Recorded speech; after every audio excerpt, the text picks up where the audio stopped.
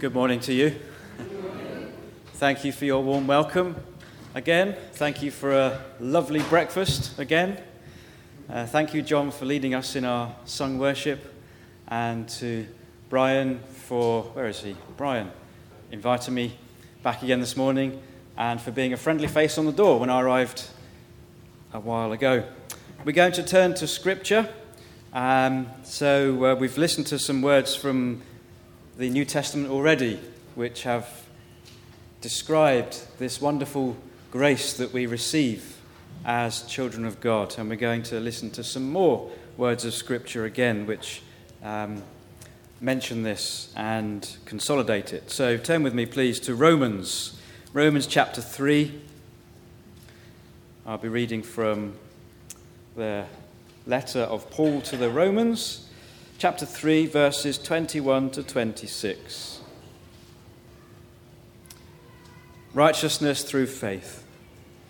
The Apostle Paul wrote, "But now a righteousness from God, apart from law, has been made known, to which the law and the prophets testify. This righteousness from God comes through faith in Jesus Christ, to all who believe. There is no difference, for all have sinned and fall short of the glory of God, and are justified freely by his grace through the redemption that came by Christ Jesus. God presented him as a sacrifice of atonement through faith in his blood. He did this to demonstrate his justice, because in his forbearance he had left the sins committed beforehand unpunished. And he did it to demonstrate his justice at the present time, so as to be just and the one who justifies those who have faith in Jesus." Thanks be to God for his word. Now, forgive me if I have to make a hasty exit at about 10:25, 10:30. I'm due to go and preach back at my home church in Ashtead later on this morning, and it would really test the faith of the worship leader if they have to start the service without the preacher being present. They'll do fine without me, but they're expecting me back there to minister God's word to them. So I get the blessing to be in two fellowships this morning, and thank you for the blessing it has been already to be back here with you this morning. It continues to be a privilege and a lovely responsibility to act as moderator, whatever that entails, for your fellowship in this time of vacancy between the ending of one ministry and the beginning of another pastoral ministry. So thank you again for this opportunity it's providing me with. I have a couple of visual aids this morning. Those of you who were here about 8:30 this morning probably wondered who the man was that turned up holding a branch of a tree and why he was bringing a tree branch and foliage into the church. Can anybody tell me what this has been cut from? What tree has this come from? Horse chestnut? Yes, well done. Horse chestnut tree. And isn't the wildlife and the natural world around us so leafy and so green at this time of year? I was looking for a horse chestnut tree as I drove into Addleston. I'm sure there must be some somewhere nearby. But we've got loads of these trees where we live over near the Surrey Hills. And a few years ago, somebody described this to me as a really good visual aid for thinking about Christ's ascension. Because I didn't realize this until recently, but the horse chestnut tree is sometimes commonly known as the ascension tree. Why? Well, because you can see that the blossom here is pointing upwards, and this is symbolic of Christ ascending back into the heavens after his resurrection at Easter time. And 40 days after Easter Sunday comes Ascension Day. Ascension Day is always on a Thursday, and it was last week. Last Thursday was Ascension Day. And so today, in some churches, is known as Ascension Sunday. And this white-looking candle, the flowers on the top, are rather beautiful. And because they point upwards, it reminds us of Christ ascending back into the heavens. And then these really big leaves here that come out from the stem They've got big fingers, haven't they? And if you look at a horse chestnut tree next time you're in a park or a woodland, have a look at these large leaves, because they extend in all directions. And this is a picture, I think, of Pentecost. Pentecost always comes after Ascension. And it's a picture of the church being sent out in all directions, horizontally. Just as Christ returns vertically, we go out horizontally, and we extend ourselves outwards in all directions, taking the love of God and the fellowship of the Holy Spirit and the grace of our Lord Jesus Christ out into a needy, broken world. So there we are, the Ascension tree, or more commonly known as the horse chestnut tree. Apparently in Bushy Park, not far from here, the Sunday closest to the 11th of May is known as Chestnut Sunday, and people gather to join in the tradition of celebrating the blossom on the magnificent horse chestnut tree. But it's also an occasion for people to gather, and there are military vehicles, marching bands, and Harley-Davidson motorcycles. So maybe you might find yourselves in Bushy Park sometime, but have a look at the horse chestnut trees there as well. Now, my second visual aid is a wrinkly orange. This has been in our fruit bowl at home for about 3 weeks, so it's about time it got removed. So I took it out this morning, and it won't go back in the fruit bowl when I get back home later. Why have I brought an orange with me? Well, for this very reason. Because I'm going to tell you a short story. There was once an orange. This orange wanted to describe itself, so it said to everyone around it, "I am an orange. I'm an orange because I am orange. I am not green, I'm not blue, I'm not white, I am an orange. This is what I am." But then another voice, wanting to describe itself, called out, "I am an orange. I'm an orange not because I'm an orange in colour, but because I am round. I am not triangular, I'm not hexagonal, I'm not star shape, I am round. I'm a round orange. This is what I am." But then another voice, wanting to describe itself, called out, "I am an orange. I'm an orange not because I'm an orange colour, not because I am shaped round, but because I am segmented. And if you peel me on the inside, you will find all my lovely segments. This is what I am." Then another voice cried out, "So who is the real orange? You cannot be the real orange, can you?" Then another voice said, "Well, listen to this. An orange is an orange because it is orange in colour. An orange is an orange because it is round in shape. And an orange is an orange because it is segmented.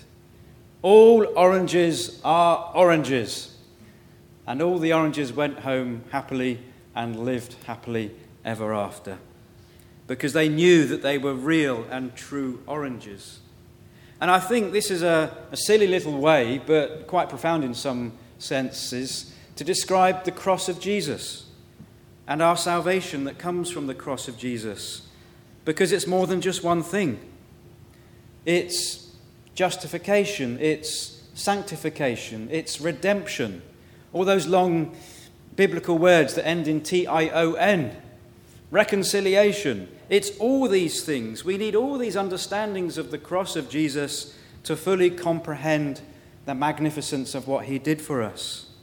So these ways are mutually true, and they live together, integrated in celebrating God's love for sinful humanity. Each of these different models or words that we use to describe our Christian faith and the gospel are not in competition with each other, but they live together and they're complementary, and each one of them illuminates a different aspect of what we believe. Now, it was lovely to hear about the three baptisms that you celebrated here a week ago. Priscilla and Dan and Chris.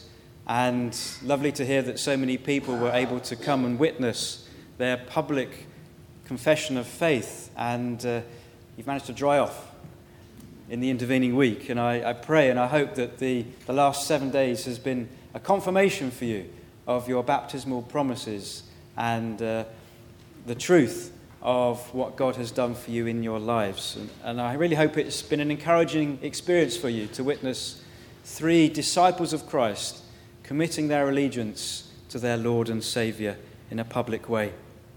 And I think one good way that a person that has been baptized recently can really find that assurance in their faith is by thinking about some of those aspects of the gospel, like justification, like sanctification, like reconciliation, like redemption.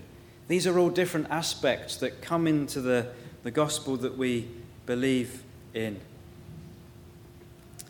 So we're going to go through some of these long words, and I'm going to try and unpack them in a helpful way that we can apply to ourselves. Thank you, Gemma. So our second slide, justification, which can be reduced to the word justified. And somebody once said that to be justified means just as if I'd never sinned. The actual word justification takes us into the metaphor of the law court. Imagine a judge and the accuser and the person that has committed the offence or the crime standing in the dock. And just as the trial proceeds after a long, painful discussion, and just before the judge is about to give his verdict, in comes somebody into the courtroom and stands in between the judge and the person who has committed the offence. And the person that comes and stands in between them is a mediator. And he takes on the consequences of the offender's guilt himself. And he says, I will serve the sentence. I will serve the punishment. I will serve the consequences and live out the consequences of the person that has been in the wrong. And they will no longer be condemned. They will be acquitted. The offence that they committed will no longer be held against them. I will do it for them. This is what we mean when we talk about justification by faith. This is what we mean by being justified by faith in Christ's blood. Jesus has stood there in our place. He has taken that guilt upon himself. And it's as if we can walk from court free from the consequences of our wrongdoing, and free to live a new life. On the next slide, we have another picture. Jesus suffered God's wrath in your place and in my place. What do I mean by this? Well, let me give you a football illustration. When the referee in a football match awards a penalty, whether using VAR or not, it is because a foul has been committed inside the penalty area, which prevented a goal-scoring opportunity. And the team of the player who committed the foul has to suffer the painful punishment of a player from the opposition getting a free shot at goal from only 12 yards from the goal line and only the goalkeeper to beat. And the penalty provides this great opportunity to score from the penalty spot. In a similar kind of way, Jesus took the penalty. Jesus took the penalty for our sin, for us. He suffered the punishment. He paid the price and experienced the consequences of our foul, sinful behaviour. Or to use another football illustration, Jesus is our substitute. He took our place. He stood there instead of us, in our stead, when he went to the cross to suffer for our sin and to suffer momentarily God's righteous anger and judgment of sin on our behalf. Or to use a completely non-sport related illustration, because I appreciate not everybody likes sport. A school pupil gets a detention, and the school pupil asks the teacher, "Can my dog sit the detention for me and suffer the punishment?" "No, nice try," said the teacher. "It's got to be a human." "Ah, so can my friend sit the detention and suffer the punishment for me, please, sir?" "No, nice try, but it's got to be you. He's got a detention in another room at the same time." And then Jesus comes into the imaginary scenario. He can see your predicament, that you've been a disruptive influence in class or cheated in a test, or that you've bunked off school for a few days or a few hours. And he still takes the initiative, innocent, having committed no wrong, graciously, humbly, lovingly, sacrificially takes your place, sits in the classroom for the hour that you were supposed to sit there. The teacher overlooks the wrong you have committed, and you are grateful to Jesus for taking your place. This, my friends, is what we commonly refer to as substitution. Jesus offered a penalty swap. He took the penalty for our sin. His sacrificial death turned away God's righteous wrath and anger towards sin. Now, it's not that God lost his temper. It's not that God carried out some kind of uncontrolled rage upon Jesus when his son was crucified. But God's righteous anger had to be satisfied in some way. And Jesus came in as the substitute for us all in order to overcome our sin. And consequently, we are no longer condemned. We are no longer in debt to God. Jesus has paid the price of our sin. We see that quite clearly in the second half of today's reading from Romans. God did this, said Paul, to demonstrate his justice, because in his forbearance he had left the sins committed beforehand unpunished. He did it to demonstrate his justice at the present time. So we have justification, which is a law court metaphor. We have substitution, which is a financial metaphor. Jesus paid the high price for our sin. Thirdly and finally, we have the slave market metaphor. And this takes us into the language of redemption. And so on our next slide, we have a picture of somebody who stood at the foot of the cross and the blessing of redemption. A slave in biblical times could be released to a new slave owner, but in order for that to take place, it would require a monetary exchange. A payment in money would have to be offered in order to release the slave from his master so that the slave could be transferred to a new slave master. A monetary payment had to be made in order for the ransom price to be paid and for the freedom to be experienced. Today, the word ransom is not in common usage, but it does get used about kidnap victims. Just recently, I was reading of a horrible situation in the country of Nigeria, sadly all too common, when last year a father's two daughters were travelling in an area which is a notorious flashpoint for criminal gangs, and they were abducted and held for 15 weeks, and only freed after the father paid a ransom. And I was alarmed to hear that the ransom price he had to pay was 10 million naira. Now, I had to do a currency converter to find out how much that is in pounds sterling, but it translates as £19,000. He had to pay the equivalent of £19,000 for his two daughters to be released from their kidnapper. And he said when he confronted the men and was confronted by the men who were threatening their lives, he had no choice. He had no choice other than to have to offer the cash payment in order for his daughters to be freed. Since 2011, kidnappers have collected at least £14 million from their victims.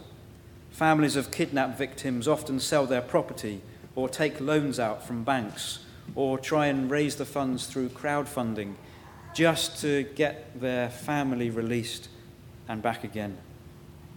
A controversial bill is currently being discussed in Nigeria to criminalise ransom payments in order to curb the country's spiralling and lucrative kidnapping industry. It's a horrible situation. Thank God we don't experience that here in the same way. But in spiritual terms, it's like we've been kidnapped. All of us have been kidnapped by the power of sin. The ultimate slavery is to sin because sin becomes deadly and has deadly consequences. But God, in his grace and love and mercy, wants to redeem us out of our slavery to sin, and Jesus pays the price to God for our redemption. He pays what we could never pay.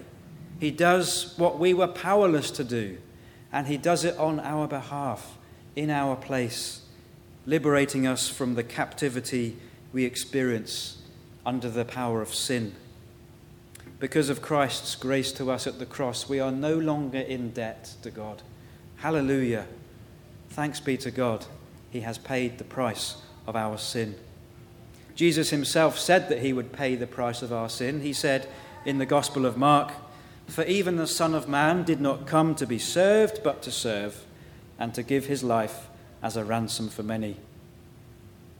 In today's reading from Romans 3, Paul says, "The redemption came through Christ Jesus.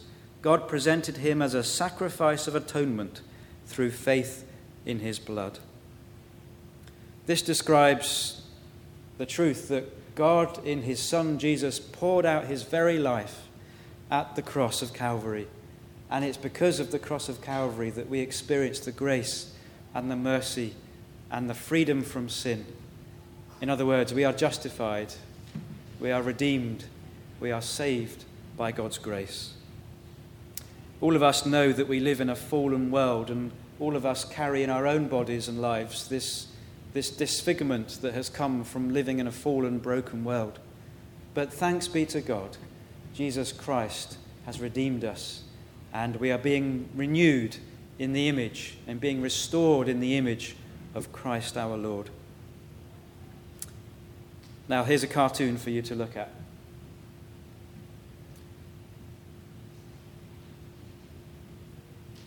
The father, holding the son on the left of the picture, says, "This, my son, was lost and now is found."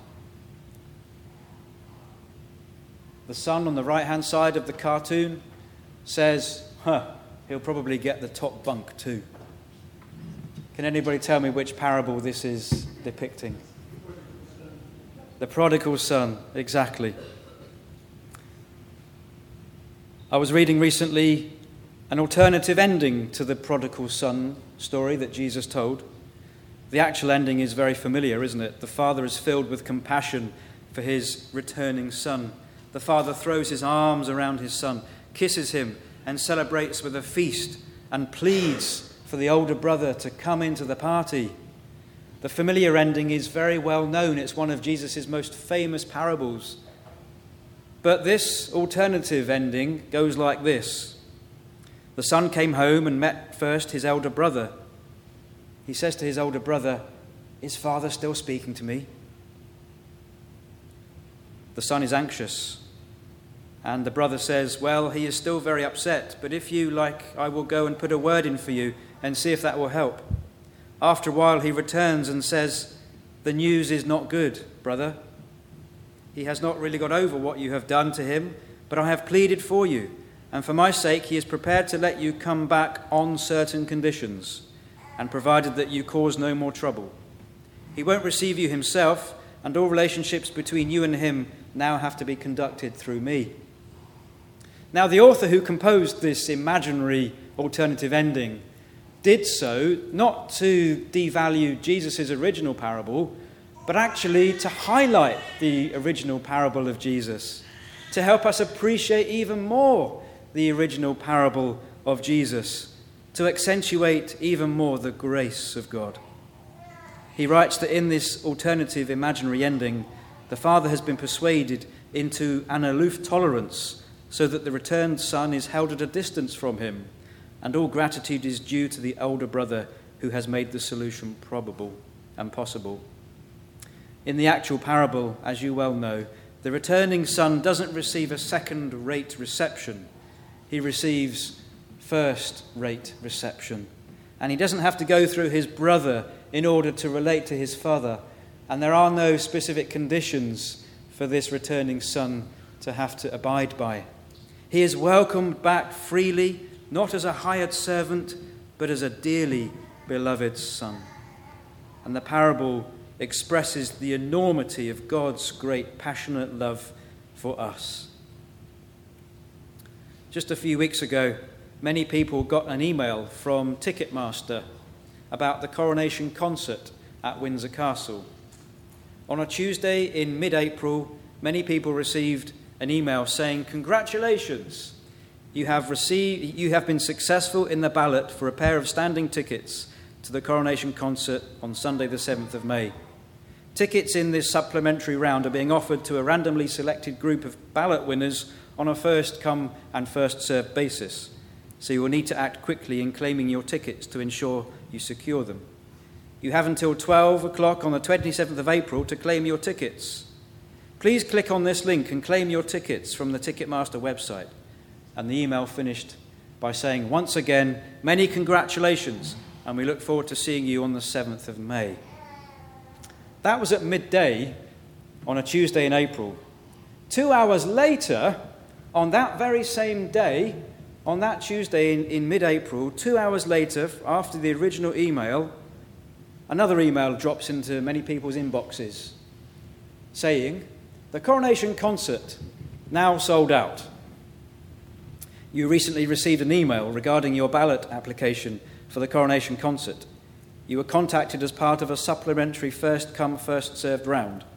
This event has become very popular and all tickets have been snapped up. Now, looking at some of the comments from people on the internet after this fiasco, I discovered that some people had responded 10 seconds after the original email and still hadn't been able to secure a ticket for the Coronation Concert. Lots of people were left really disappointed that they hadn't been able to get a place at Windsor Castle. Lots of people said, we've been misled, we've been duped. The first email should have said, "You may still be in with a chance," but misleadingly it said, "Congratulations, you've been successful," which proved to be an empty promise. My friends, the hope that we have in Jesus is not an empty promise. The hope that we find through the grace of our Lord Jesus Christ, flowing from the cross of Calvary, is not an empty promise. It will not leave us disappointed. The hope that we have is leading us into a kingdom. It's leading us into the presence of our King, who is the King of Kings, who will be the one that we ultimately bow our knees to. Here's a quote from Charles Spurgeon, coming up on the screen. I remember Brian telling me not so long ago that this church has some tenuous link with the Spurgeon family, which is fascinating. Charles Spurgeon, the great Victorian preacher, once said, "Remember that the Lord Jesus came to take away sin in 3 ways. He came to remove the penalty of sin, he came to remove the power of sin, and at last he will remove the presence of sin." Notice there, the power, the penalty, and the presence of sin. All these things our Lord Jesus Christ has overcome for us. The word grace, G-R-A-C-E, has been referred to as God's riches at Christ's expense. I found that a really helpful acronym, a really helpful way of reminding me about the grace that we have been offered and that we can receive. God's riches at Christ's expense. This is what baptism demonstrates. This is what baptism so powerfully communicates. Being plunged into the waters, and thank God you weren't left down in the depths of your baptistry. Being plunged into the waters, but not being left there. Coming back in newness of life to live out this grace in our lives. Baptism so powerfully reminds us of what is central to our faith. Our sins are dead and buried. We come out of the water dripping wet, but we come out as new creatures, as a new creation, with Jesus Christ as our Lord and Saviour. Why did Jesus have to die? Why couldn't he have just lived a good life and ended up naturally dying of old age in a Jerusalem care home for retired prophets? Well, there wasn't such a place, and in any way, he came in order to live and to demonstrate the kingdom of God, and he knew himself that it was leading to the cross. God chose that time in history because that was the time he chose, and that was the time when our salvation was proclaimed in Jesus Christ. Jesus himself said upon the cross, "It is finished," which is a way of him describing the end of the sacrificial system of the Old Testament, All those sacrifices that the worshippers in the temple once upon a time offered had now been fulfilled, had now been completed. It is accomplished. As Jesus died, our salvation was coming to birth. So let me finish, before I conclude, with a prayer. Let me finish by reading you out the words of an old hymn written by an American evangelist called Philip Bliss, who lived around about the same time as Spurgeon, but across the other side of the Atlantic Ocean. Philip Bliss said in one of his hymns named Man of Sorrows, he writes, "Man of sorrows, what a name for the Son of God who came, ruined sinners to reclaim. Alleluia, what a Saviour. Bearing shame and scoffing rude, in my place condemned he stood, sealed my pardon with his blood. Alleluia, what a Saviour. Guilty, helpless, lost were we, spotless Lamb of God was he. Full atonement, can it be? Alleluia, what a Saviour. Lifted up was he to die, it is finished was his cry. Now in heaven exalted high, Alleluia, what a Saviour." And then comes the concluding verse. "When he comes, our glorious King, all his ransomed home to bring, then anew this song we'll sing.